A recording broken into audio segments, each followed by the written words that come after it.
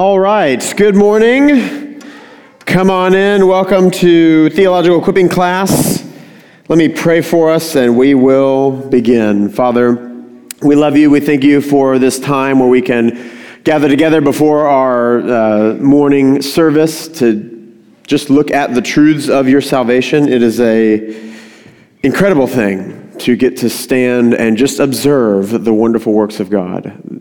There is no greater reality than the eternal God of the universe knows us, cares about us, comes for us when we do nothing but rebel, and sends his own Son, his beloved, the one who he has been eternally pouring out his love on to redeem us that we might be your sons and daughters. That is an incredible thing. And we who have received that wonderful salvation get to look back and see that it is a plan that you have set out. It is not random duct tape you have put upon your creation after Genesis 3. It is your plan. It's what you've thought. It's what you've initiated time and time and time again. And so I pray for this morning as we look at it, that it would solidify again in our minds throughout this semester that salvation is something that flows from you.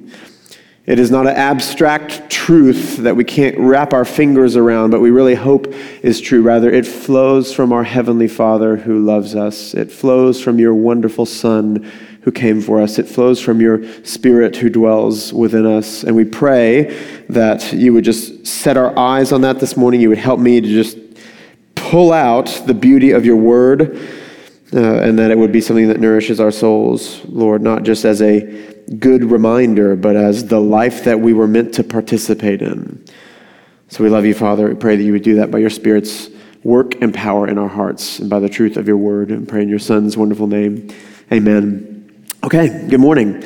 We've been walking through this semester the study of soteriology, this theological term that just means salvation, and we've titled our semester, Salvation, Life in the Son. Like I just prayed and like you've heard over and over again, we are not about just knowing true things about God. That's good. That's a great starting point, but it is a starting point. It's not an ending point. If we end there with just understanding true things, it will always be abstract. God will always be disconnected from these truths, from his word.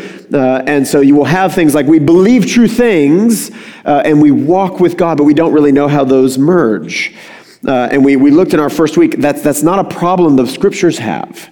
The scriptures are very much unpack for us the living God who comes and draws us in to his very life. Jesus comes to us and doesn't say, I have the way, I have the truth, I have the life. He says, I am the way, I am the truth, I am the life. And so we want to see truth that we study from God's word flowing from his very person.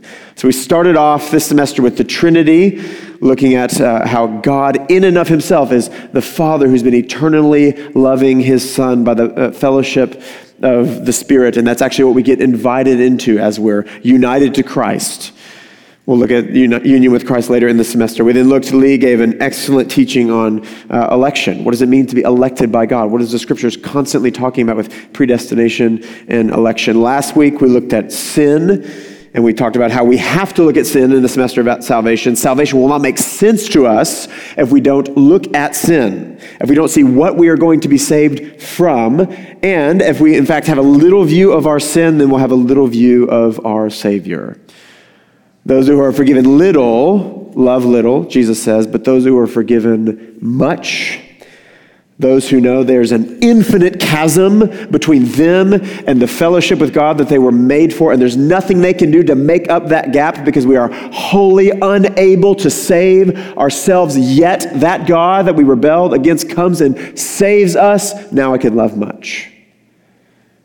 The greater we see the chasm of our own wickedness, the greater we will see his love, because his love crosses that chasm. You see that? So we looked at that last week. We looked at, if you want to think about it in chronological order, we stopped last week with us getting kicked out of the garden. We stopped by looking at our depravity, how every single bit of us is affected by sin. We're not utterly depraved, we're not as sinful as we possibly could be, but every single part of us as sinners, we have a sinful, depraved nature. That's where we stopped last week. And if that's where the Bible stopped, we would be a very sad people. In fact, we wouldn't be here today, but thankfully we have the rest of this semester, and we're going to look at today, right when we get kicked out of the garden, right at Genesis 3, we're going to see the very next thing we see is God's unfolding plan of salvation to bring us back. So we're going to look at, through the rest of this semester, the life of Jesus, how Jesus comes and accomplishes salvation for us, and then we're going to look at how salvation gets applied to us. But before we get there, we have to see salvation is not an accident. It's not an afterthought. It is very much flowing from the heart of God. So that's what we're going to look at today, this plan of redemption that God has, this plan of salvation that we're primarily going to see through his covenants. We'll look at covenants a lot throughout this teaching. But right after God sends us out of the garden, he doesn't leave us in our sin or in our exile. He immediately launches out this plan, not just to deal with our sin, not just to remove our depravity, although that's part of it, but ultimately to bring us back to himself. Okay? So let me just ask the opening question, and I've touched on this a little bit. Why is it important that we see that there is a plan of salvation? Why might that be important? Then we have purpose. Yeah? We see that there is purpose in general. There's no meaninglessness if God has a plan. Yeah? Why else? Give us hope. Yeah? Absolutely. One more. Assurance that there's a God who's actually watching out for us, and when we rebel, there's someone who's initiating something. Absolutely. Yeah, I think all those are exactly right. I think there's also perhaps a tendency, as we are quick to listen to the condemnation of the evil one, and we're quick to just be overwhelmed with our own guilt, even post-salvation. We're quick to think salvation is just God kind of dotting the I's and crossing the T's. Like he made this beautiful creation, it's good, it's very good, and then we messed it up, so what else is he going to do, right? Of course he's going to redeem us, or else maybe he looks bad, right? So he's doing whatever he can to actually just kind of, it's a little begrudging. He loves us, sure, but he doesn't really like us. He's constantly exhausted with how much we rebel. We tend to have those sorts of ideas up behind God's motivation.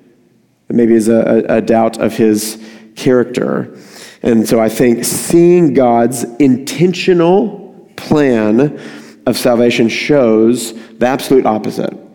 It highlights not just that, God is a God who gives promises. Anybody can give promises, wicked or good. But he's not just a God who gives promises, he's a God whose character shines forth in his promises. Something we'll see over and over again in these covenants is when God makes a covenant with his people, it's always coupled with, here's who I am who's making this covenant with you. I'm merciful. I'm gracious. I'm slow to anger and abounding in steadfast love. And that idea of abounding in steadfast love, you see that all throughout the Psalms because it's a Hebrew word for God's covenant love, this idea of he's binding himself in his promises. He's not just saying, hey, I'll bring you dinner later, and he might or he might not. It's a marriage. In a marriage, you promise your whole self. You're not just kind of making a contract with other people. So this allows us, seeing that God has planned out salvation, allows us to see his character in the midst of his promises, his heart in the midst of his promises. So again, we'll see this plan of salvation mainly unfold, not exclusively, but mainly unfold through his covenants. I've got just a definition there from Sam Amati, who's a pastor, biblical scholar, on covenants. A covenant is a special set of promises that define a relationship between two people. With that comes privileges and responsibilities. So anybody can make covenants. Again, we make marriage covenants, but with God, he infuses covenants with his very character, his very self. He's binding himself to his people. So that's a primary way that God's going to unfold. You can think of the Old Testament as a giant rolled up scroll, and as we flick it open and as it rolls down the aisle, you'll see the promise begin to get more and more and more and more and more and more specific until we get to the New Testament. So that's what we're going to look at today, this more and more and more and more and more until we're going to stop right at Matthew 1. We'll take a little peek over at Matthew 1, but Lee will talk next week about the incarnation. But this week we're looking at basically a survey of the Old Testament, particularly God's unfolding plan of salvation. And this initial roll of the scroll, if you will, if you want to stick with the image, begins in Genesis 3:15. So let me read this whole passage for us. We'll pluck out some things. This is the plot line of the Bible. This is the story, the narrative plot line of the scriptures that we'll see.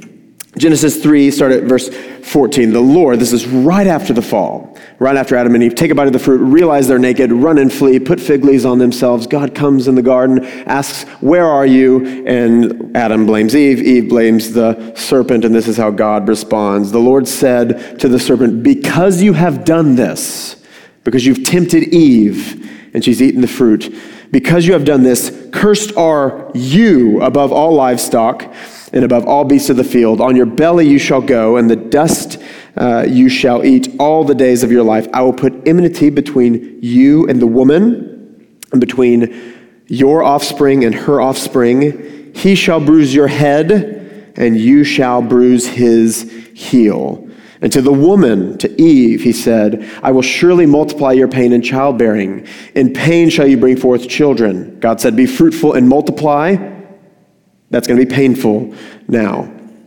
Your desire shall be contrary to your husband, and you shall rule over him. And to Adam, he said, because you have listened to the voice of your wife, and have eaten the fruit of which I commanded you, you shall not eat of it. Cursed is the ground because of you. He said, fill the earth and subdue.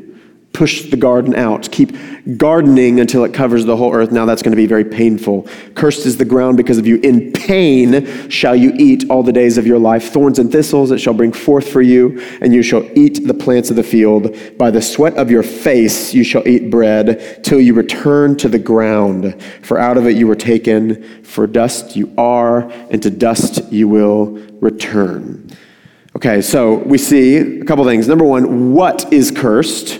We see childbirth and the ground is cursed. So the mandate of Adam and Eve, again, be fruitful and multiply, fill the earth and subdue it. Take this wonderful garden home and make it the whole world and represent me as those made in my image. Now, both of those roles, if you will, are going to be cursed. Painful childbearing and painful gardening. Thorns and thistles rather than wonderful fruit and flowers will come from the ground. There's going to be sweat. It's going to be hard toil. You're going to eat as a result of pain. That's cursed. But then notice there's something different with the curse over the serpent. Notice the serpent doesn't hear what is cursed. He hears who is cursed. The serpent hears, cursed are you. Adam and Eve do not hear, cursed are you. They hear, cursed is childbearing and cursed is the ground. The serpent hears, cursed are you. That's important. We'll talk about that in a second. And then what and who is promised. We see in Genesis 3:15, that's the great salvation promise starting the unrolling of the scroll in the scriptures. We see a seed is promised. Offspring is promised. So we see, one, that there will be many offsprings that the woman will have and many offspring that the serpent will have, and they'll fight each other. There'll be conflict. There'll be enmity between those two offspring, between you and the woman and her offspring and your offspring. But then God gets more specific, and there's not plural offspring and plural offspring. There's a singular offspring, he, and there's a serpent, the serpent. There's not just going to be hostility. He's going to crush the serpent's head as the serpent crushes his heel. Okay, so there's a plural promise. Many offspring of the woman of Eve, kind of the people of God, if you want to think about it that way, and the people of the devil. But then within that people of God, there's one capital O promised seed who's not just going to crush the serpent's offspring, he's going to crush the serpent himself. And in so doing, reverse the curse. Undo the effects of the fall. Bring us back as we're being kicked out of the garden. And so we will see in this, first of all, think about the plural, these conflict between seeds. One of the questions that we see, particularly in Genesis, that man seems to have, and that us as the readers of Genesis should have, is who goes in which group?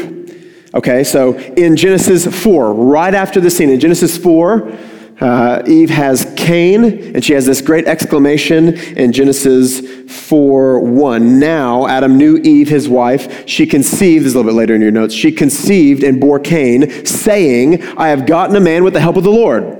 So she thinks, good, I've got this offspring. Maybe this is the promised one. Maybe this is the promised capital O, one seed. And what do we see later in Genesis 4? Cain kills Abel. And notice what Cain hears from God as God comes to him after he's killed Abel. Look at Genesis 4:11. And now you are cursed from the ground, which has opened its mouth to receive your brother's blood from your hand. Does Cain hear what is cursed, or does Cain hear who is cursed? He hears who is cursed. He hears the same thing the serpent heard, cursed are you. So which of these two does Cain go in? Is Cain the seed of the woman? Sure, literally, physically, but what is the scripture saying? Cain is the offspring of the serpent. Cain is a part of those who are opposed to the things of God. We also see that later in the book of Genesis. After Noah, the ark is parked on Mount Ararat, and they come off the mountain. Noah builds a garden and sins in the garden, kind of repeating Genesis 3. We talked about this last week. And he awoke, and he knew what his youngest son had done to him, and done this thing to him, this dishonorable thing, not covering his nakedness. And then we see this. Noah says this, cursed be Canaan. A servant of servants shall he be for his brothers. So Canaan, one of Noah's grandkids, hears what? Cursed are you. What are the scriptures telling us? Where's Canaan fall? Which two? He falls here. Canaan will be an offspring of the serpent, seed of the serpent. And who is it that is constantly opposing Israel all throughout the scriptures? The people of Canaan. So you see that. Genesis 3:15, there's going to be two offsprings. They're going to constantly be fighting. And as the narrative continues, you see, okay, here are the people of God. We'll see that with Noah, with Abraham. And here are the people who are the seed of the serpent. When you get to the New Testament, you'll see John and Jesus called the Pharisees what? A brood of vipers. What are they getting at? I know who you are. You think you're this. You think you speak for God. You're really opposing the things of God. You're proving yourselves to be the seed of the serpent, okay?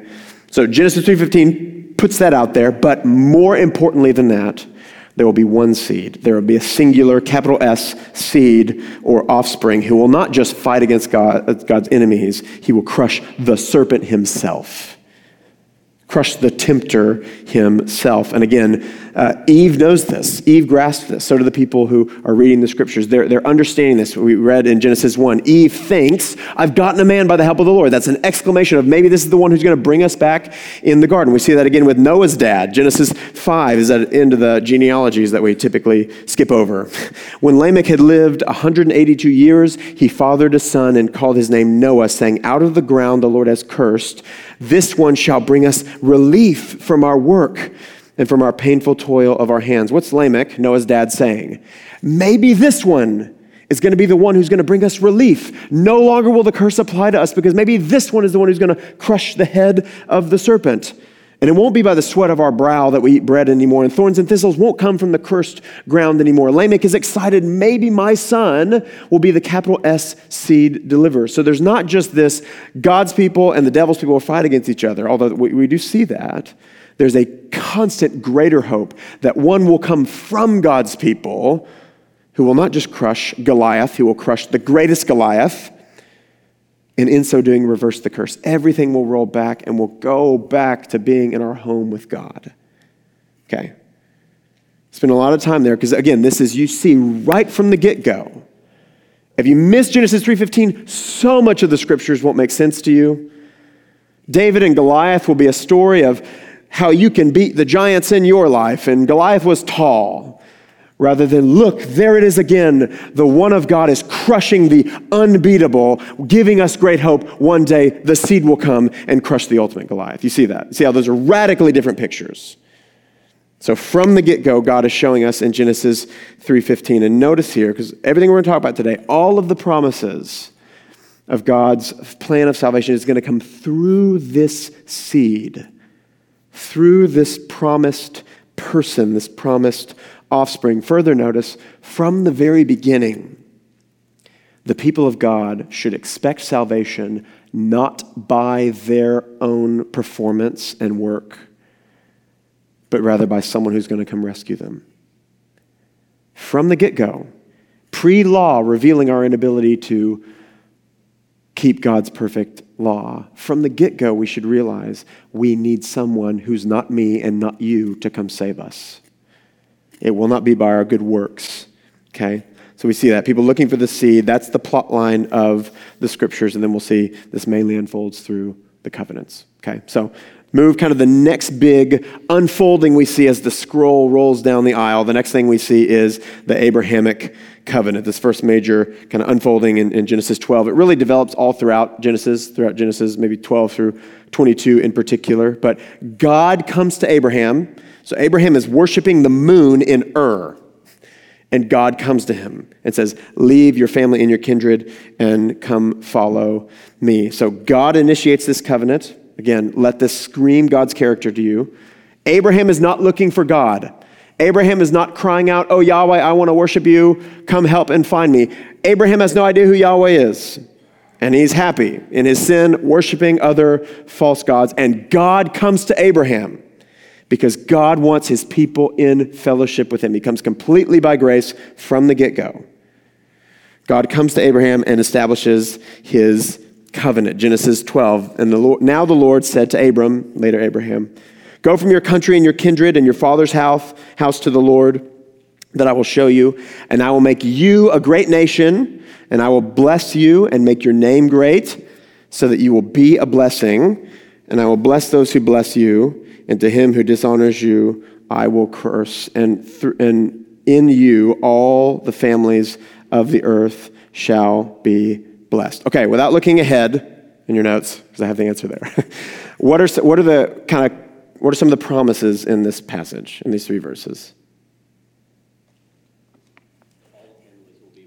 All the families will be blessed. Yeah, blessing. Great nation. Yeah, he's going to multiply. So what is that? He's going to have offspring. Who's an old man here, he's going to get much older before he has any kids. He's going to have offspring, yeah? Anything else? Say that again, Brett. Bless him and defend him. Yeah, he's going to be his. He's going to be God's chosen. There's one more. It's hidden. It gets more explicit later. Yeah, those who dishonor him. So again, seed of the woman, seed of the serpent. Those who oppose you, those who prove themselves here, will receive the curse. They will show themselves to be the seed of the serpent, which will be most of the land of Canaan. And then the last thing there we see more explicitly is land. Go from your land with your father and go to the land that I will show you. So the three main things you could say: land, seed, and blessing. Land, seed, and blessing. A promised land, which, why is that significant? Why is land important? Why do you think? Say it again. Security, yeah? You're not a wanderer. Huh? It's food, yeah? You can plant stuff on your land, yeah? In the context of the storyline, we've been kicked out of our home. We were made to dwell with God in the garden. And what we'll see here with Abraham, and it begins to flower more and more and more, particularly in the next covenant that we get to, this land that God is going to give Abraham and Abraham's kids, Israel, is going to be a Eden-like place in the midst of this thorns and thistles world. It's going to be a broad land. It's going to be flowing with what? Milk and honey, right? There's going to be tons of bees and tons of cattle. It's going to be fertile. And God tells them in Deuteronomy, you obey me, you follow my ways, guess what's going to happen? Your fruit will always show up in due season. I will give you rest from all of your enemies, right? It's meant to be a picture of a garden-like home in the midst of a thorns and thistles world. That's what the promised land is. It's not just that God wants to give them, property. It's, no, go back again to creation. In my plan of redemption, I'm going to give you a place with me where you have fellowship with me and abundance that Adam and Eve were meant to have in the garden. Milk, honey, fruit, no enemies. I'm going to put them all away. That's what the land is meant to represent, okay? So secondly, we see seed. Abraham's going to have many offspring, right? He's going to give you nations. He'll later hear nations and even kings will come from you. And then later on, again, I said this developed later in Genesis 22, we don't just see Abraham, who's childless, is going to have many kids. Again, there's a way to almost cheapen it, like, they can't have kids, that's sad. But God's going to be nice and give them many kids. Again, tie it back to Genesis 3:15. I'm going to give you many, right? The seed of the woman, many will come through you. And then in Genesis 22, we don't just see that he will have many kids, we'll see that the capital S seed will come through him. This is right after the sacrifice of Isaac that God stops. Genesis 22, and the angel of the Lord called Abraham a second time from heaven and said, by myself I have sworn, declares the Lord, because you have done this and have not withheld your son, your only son. I will surely bless you, and I will surely multiply your offspring, plural, as the stars in the heavens and the sand that is on the seashore, and your offspring, singular, shall possess the gate of his enemies. What's that? Is that this, many, or is that the one? It's the one. It will be sand on the seashore, stars in the sky. There will be many offspring, but through that many offspring, the Genesis 3:15 promised one will come, and what will he do? He will possess the gate of his enemies. He will crush the head of the serpent. You see that? Again, the promise being the ultimate blessing coming from that one, the promise being reinforced. Paul's going to pick up on this. The New Testament authors pick up on this. Paul says in Genesis 3:16, for the promise that were made to Abraham and to his offspring, it does not say, and to offsprings, referring to many, but to one, and to your offspring, who is Christ. Paul knows his Bible very well, and he's very much looking closely at God's plan of salvation. He's at the end of the scroll, looking at Jesus and looking back and saying, God preached this gospel that I'm preaching in Genesis 22. The seed would come, and it's Christ. See that? So the seed and then ultimately blessing. So there's a general blessing that Israel was meant to be. His many descendants, his kids, the nation of Israel, would bless the nations by showing here's what it looks like to worship Yahweh and be Yahweh's people. But we know the ultimate blessing would come through the one seed that would come from Abraham that would, again, reverse the curse and bring us back to God. That the fellowship with him that we were made for would be restored. Okay? Last thing I have there, it's very important for you to see. In the same way it's important for you to see God's the one constantly initiating covenants. God's the one constantly coming to us, rebellious us, and saying, come be my people. It's very important to see with Abraham. Abraham lived by faith. Abraham, Isaac, and Jacob are not great people. They're constantly telling their wives, hey, will you say you're my sister so this guy won't kill me? And then that guy takes them into their house to be his wife as they pass through. Like, I'm not going to get killed, right? They're pretty weak. They're not great examples to follow. God is not painting a picture of, look at awesome man. Follow their awesome example because there is no awesome man. Moses fails. David will fail spectacularly. There is no one who is good. No, not one. Don't make that mistake with Abraham. Rather, the scriptures say to you very clearly in Genesis, and then again, Paul's going to highlight it in many of his writings, that Abraham lived by faith and he was counted as righteous. Our role as God unfolds his plan of salvation and makes these promises is not to say, okay, I'll do my best and maybe earn your favor, oh God, but rather to say, I trust that you are good. I trust those promises. Our role is faith. Our role is receiving with an open hand the wonderful promises of God. We see that in Abraham very explicitly. Okay, so that's the first, and okay, the big, broad, Genesis 3:15, really broad, Abraham. Okay, I've eliminated the rest of the world. It's going to be through Abraham, and then it's going to get more and more specific. Next covenant we see is with the people of Israel, what's often called the Sinai covenant, sometimes the Mosaic covenant. Okay, so Abraham has Isaac. Isaac has Jacob and Esau.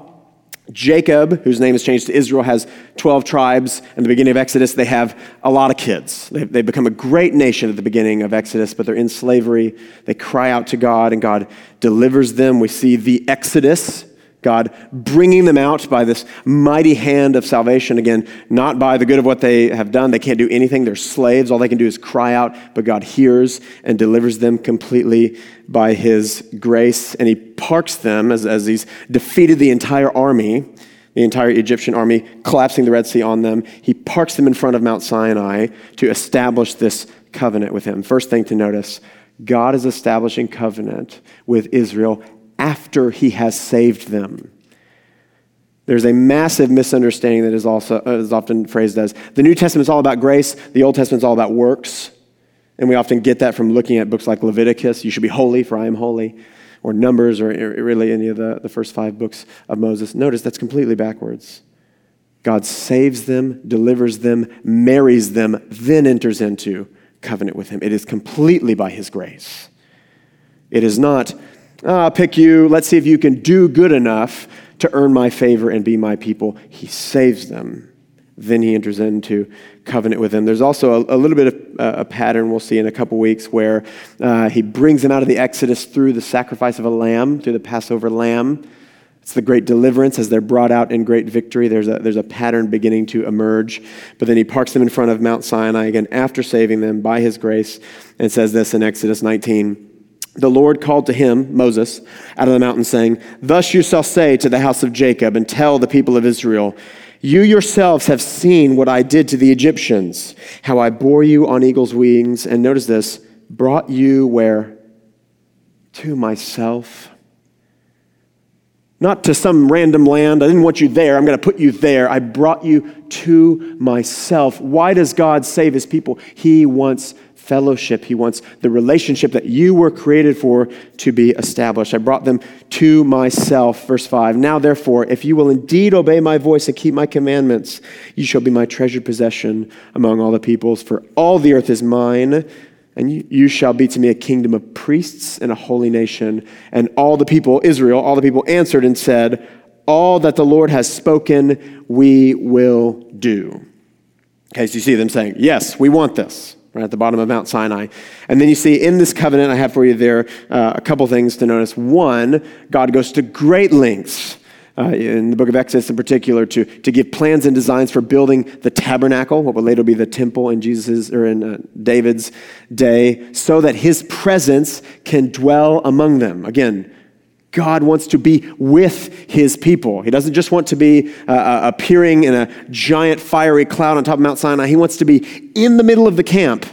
And in Numbers, they're told to camp literally around his presence. And God goes to great lengths to build this tabernacle. And in fact, the first people that are filled with the Spirit in the whole Bible are those who are going to make the beautiful tabernacle where God's presence is going to dwell with his people. Again, God wants to be with his people. Then we see God also gives them the law. If they're going to be God's chosen people, if they're going to represent him, as Adam and Eve were meant to, those made in his image to represent God to the rest of the world, if they're going to be a nation that represents him, they need to do that. They need to display his character. They need to represent him well. And so we have the law, which we get really the first 5 books of the scriptures, which are called the Torah, the law of Moses. Exodus, Leviticus, Deuteronomy has the most heavy portions, Numbers as well. But again, it's important to see if the world's going to look in, if the nation's going to look at Israel, they need to be distinct. They need to be different. They need to look like the God that they worship. So that's the purpose of the law. Look like the God that you're worshiping. Be holy, for I am holy. We see over and over and over again in the book of Leviticus. They're meant to show, if you want to think about it this way, what this fellowship with God, what this relationship with God is like. If other nations worship Baal and they worship Asherah and all these false gods that require child sacrifice and things like that, they are clearly displaying this is what it's like to serve this God. He is brutal and wicked, but he makes our crops grow if we serve him enough. And rather, Israel is meant to show and display something radically different. Our God dwells with us. He doesn't dwell in the sky. We don't need to cut open a goat liver and try to read the tea leaves to see what he wants. He comes down and tells us after he's redeemed us. That's what living with our God is like. And he's holy and he's good and he's pure. Again, notice, this isn't do this so that you can enter into relationship with me. It's rather do this because you've already been brought into relationship with me. See that? That's a very important distinction. And then ultimately, even some of the diet and dress this way, that's just meant to be distinct. A lot of the forbidden animals were used in pagan worship. So if they're going to go into the promised land, they need to look radically different than the rest of the people. And then the result of the law, honestly, as they have to constantly make sacrifices, was to show you need forgiveness. You are sinful, I am not. I am holy, you are not. You need sacrifice. You need atonement for your sin. That need to be born into their minds, and ultimately it's going to come through the seed. It's going to come through the Genesis 3:15 promised one. That's what Israel is meant to embody. And then we see God has installed the sacrificial system. If we're going to be in fellowship with God as sinful people, something has to be done about our sin. And so we see God again, originates in his mind. He installs the sacrificial system so that he can dwell in our midst and all of us not be consumed. Okay? And then we see those three promises reiterated all throughout Exodus, Leviticus, Numbers, and Deuteronomy, that land, seed, and blessing. Again, the land, what's the great cry? We're going to the promised land. Again, we're going to this Eden-like place in this thorns and thistles world where, if we obey, if we cling to our God and don't worship false gods, Deuteronomy tells us, there will be no miscarriages. Our fruit will always bear in due season. The enemies will be put away. God will fight for us. Even though there's giants in the land, that won't matter. Our God's going to fight for us, and it will be this Eden-like oasis in this broken world that should make the rest of the nation say, whoa, what is radically different about you, and can we come worship your God? That's what Israel's meant to be. So that's what the land is meant to kind of show, dwelling in a land with God, in his tabernacle or in his temple. Seed, we see the promised seed has multiplied to a whole nation, but then again, there's this expectation of this one seed, which keeps getting more and more specific. Okay, it's going to come through Abraham, not the rest of the world. It's going to come through Jacob, not Esau. Jacob, who's later changed to Israel. In Genesis, we see it's going to come through Judah, not the other 11. Jacob gives blessings in Genesis 29, and Judah is the one who is going to hold the scepter. The king, the promised seed is going to come from him. And then in Numbers, there's a prophecy where Israel's going through, they're making their way to the promised land. And Balaam is this kind of weird witch doctor who can curse people. And he's hired by the king of Midian to come curse Israel. And every time he tries to curse them, God puts a blessing in his mouth. So he accidentally blesses them every single time. And the king's like, what are you doing? I paid you to do the opposite of this. And his final curse turned to a blessing on the whole people of Israel is this in Numbers 24. The oracle of Balaam, the son of Beor, the oracle of man who sees and open, the oracle of him who hears the words of God and knows the knowledge of the Most High, who sees the vision of the Almighty, falling down with his eyes uncovered. I see him, but not now. I behold him, but not near. A star shall come out of Jacob, and a scepter shall rise out of Israel. It will, what's that word? Crush. Again, that should make your antennas fly up and fling you back into Genesis 3:15. I know who he's talking about. He will crush the forehead of Moab and break down all the sons of Sheth. Edom will be dispossessed. Seir also, his enemies, shall be dispossessed. Israel is doing valiantly. And the one from Jacob shall exercise dominion, there's Adam's call, and destroy the survivors of the city. So this great blessing says what? I see the one who's going to come. Not now, but he's going to come through Israel. And what's he going to do? Crush all of God's enemies. And he's going to have perfect dominion, just like Adam was called to. He's going to bring about Eden again. He's going to reverse the curse. You see that? Okay? So we see the seed isn't just, Israel's a country now. They're a big nation now. We see the seed is also promised again and again, and the ultimate blessing is going to come through him coming. Israel is meant to be a blessing. They're meant to be a kingdom of priests to all the nations, but again, the ultimate blessing is going to come through the one who will crush and reverse the curse. And unfortunately, what we see all throughout the scriptures is the true result of the law is that Israel can't keep the law. As Moses is getting the instructions for the tabernacle so that God can dwell in their midst, what happens as he's up on the mountain? What does Israel go and immediately do? As they've already heard, you shall have no other gods before me. You shall not make any image of me. They go make a golden calf. You could say on their wedding night they commit adultery. And that will repeat itself over and over and over again. So if there's anything that the history of Israel screams now that we have God's perfect law, it's last week's teaching. We are totally depraved. We are wholly unable to save ourselves or to merit our way to salvation. We need the promised one to come. Something has to be done about our sin. We need atonement that won't just take away our sin temporarily. We need something to take it away forever. And something needs to be done about these hearts. We can't just have circumcision, the sign of Abraham's covenant. We need circumcised hearts. There needs to be a nature change, Israel shows us, and we begin to see the focus drift there when the prophets show up. But before we get there, let's look at one more big covenant, which is just more primarily focused on the seed, the Davidic covenant. So David, Sweet King David, who, as a little boy tending to the field, I like how the Bible describes him as weak. He's always talking about he's beautiful, and he's apparently so unimpressive. He's not putting the line up for the king. But then his resume for why he can go fight Goliath to Saul is like, oh yeah, one time a lion came and got a sheep, and I just killed it real quick. Like, okay, man, how awesome must his brothers have been. Anyway, so David, man after God's own heart. The great Saul has killed his thousands. David has killed his tens of thousands. David becomes king. It's the heyday of Israel's history. It's the only time where it says they put away their enemies. They have rest. And David realizes, I'm sitting in a palace, and God's presence is in a tent, is in a tabernacle. Why am I sitting in a better building than God's presence is? So he wants to build a temple, a house for God, and God comes to him through the prophet Nathan and says, you're not going to do it. Your son, Solomon, is going to do it. But, I won't read it. It's there for you. But you want to build me a house? Here's what I'm going to do. I'm going to build you a house. I'm going to build you a dynasty. And in fact, your son will sit on the throne and not just have your success. He will sit on the throne forever. And he will be before me forever.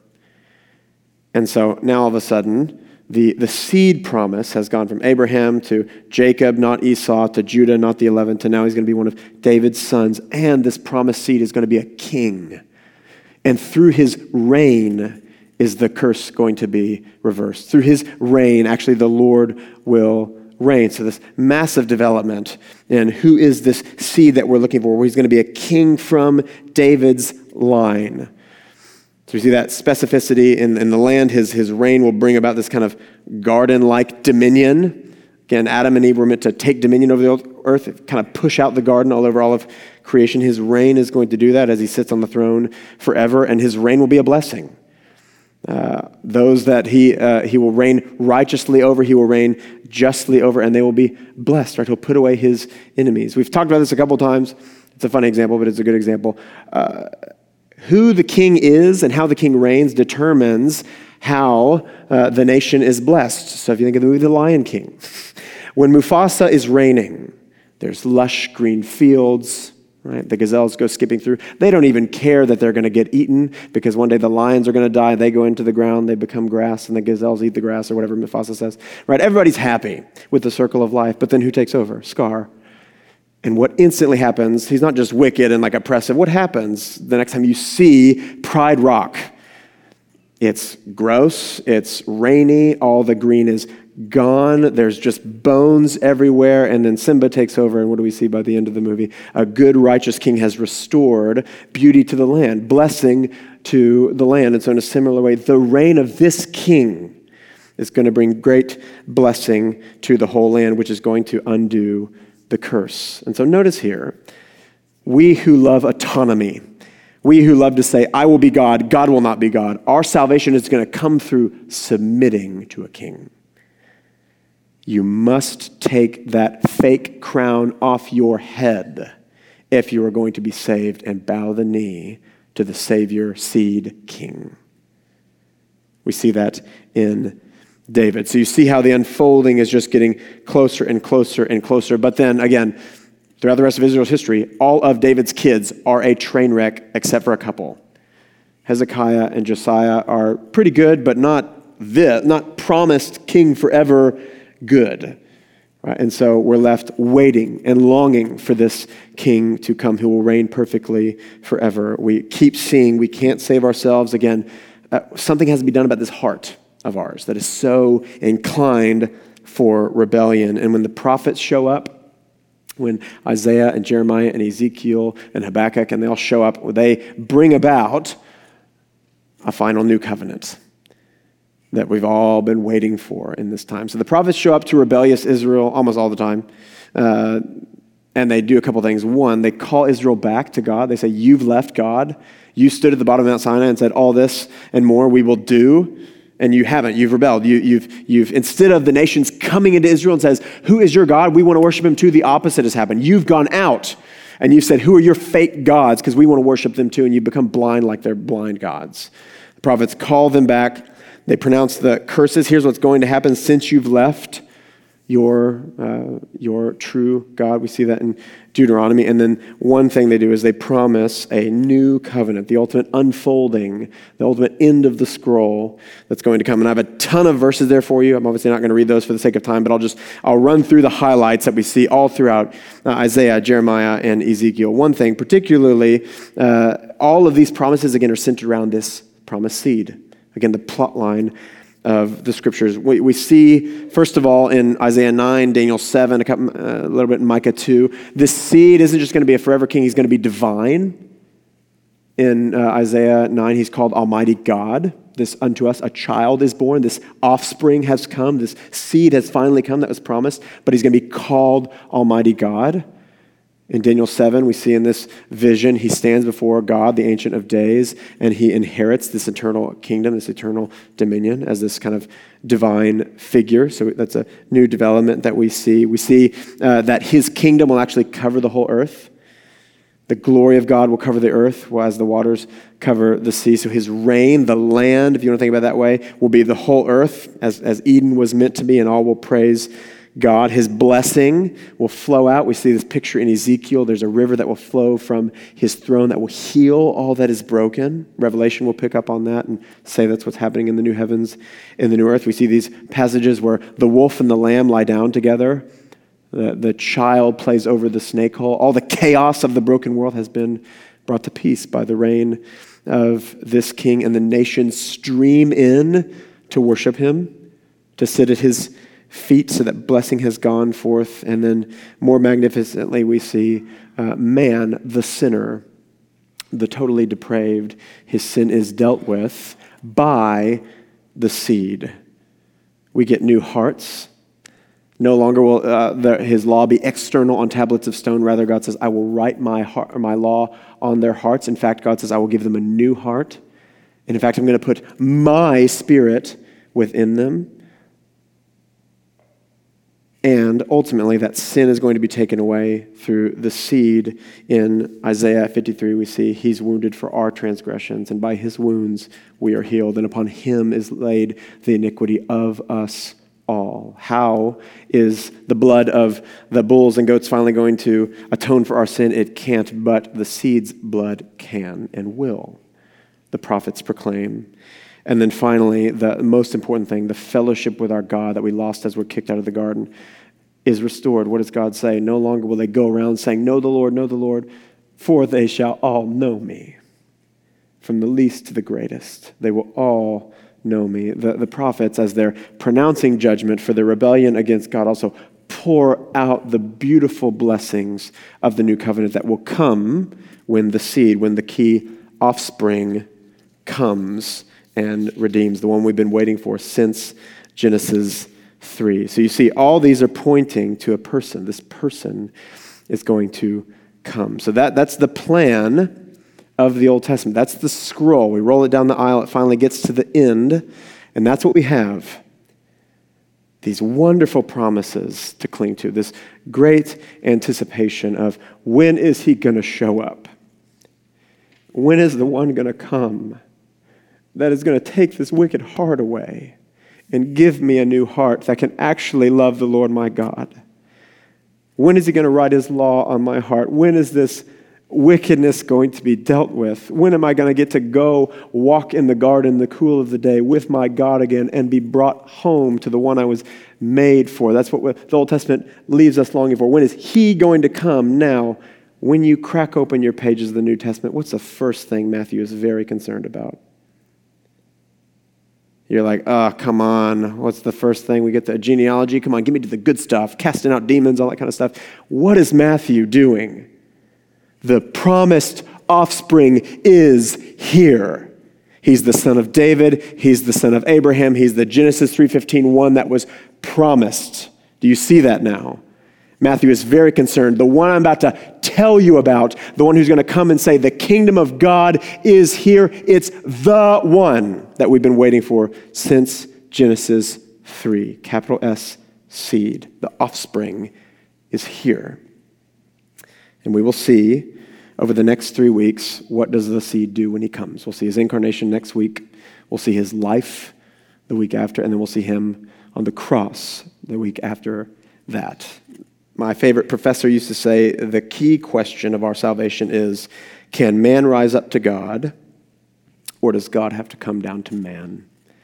And next week we'll see the answer to that question. God comes down to man, all, notice, according to God's clear, deliberate plan. Paul says in 2 Corinthians 1, all the promises of God find their yes in him. So that's what we see. The Jesus-saturated Old Testament from Genesis to Malachi until we roll over into the New Testament and see him appear. You have a salvation that's been brought to you because your God is a planning God, is an intentional, calling, drawing God. Jesus says, no one can come to me unless my Father first draws him. We have a God who has planned this salvation, who's initiated it time and time again because that's who he is. He's merciful and gracious and slow to anger and abounding in steadfast love, and he wants you near him. He wants you to know him and to treasure him as he knows you and treasures you, his children. We see it time and time again in the tabernacle, in the temple, and then ultimately in his Son, in the promised one that we'll see. William Cooper, the hymn writer, wrote many, many years ago, and it's a great hymn. We sing it often at this church. God moves in mysterious ways. His purposes will ripen fast, unfolding every hour. The bud may have a bitter taste, but sweet will be the flower. Blind unbelief is sure to err and scan his work in vain, for God is his own interpreter, and he will make it plain. And as we see the scroll unrolled, he has made it very plain. The end of the scroll is a giant arrow pointing to the person of Jesus Christ, the Son in whom we have life in. Let's pray. Father, we love you, that this is who you are, and this is what you have done. And so we pray that we would respond as we ought. We would respond as you would have us. How can we respond other than just stand in awe and wonder and worship? As we see over and over again at your great acts of deliverance in the Red Sea and all these different scenarios where it just says they bow their heads and they praise God. What else can you do when you see such a wonderful salvation that our wonderful God has initiated, not just apart from us, but in spite of us, in spite of our rebellion? There is none but you, Father. And I pray that we would long for you all the more and praise you all the more and see your Son all the more beautiful, Lord. I pray in his name, amen.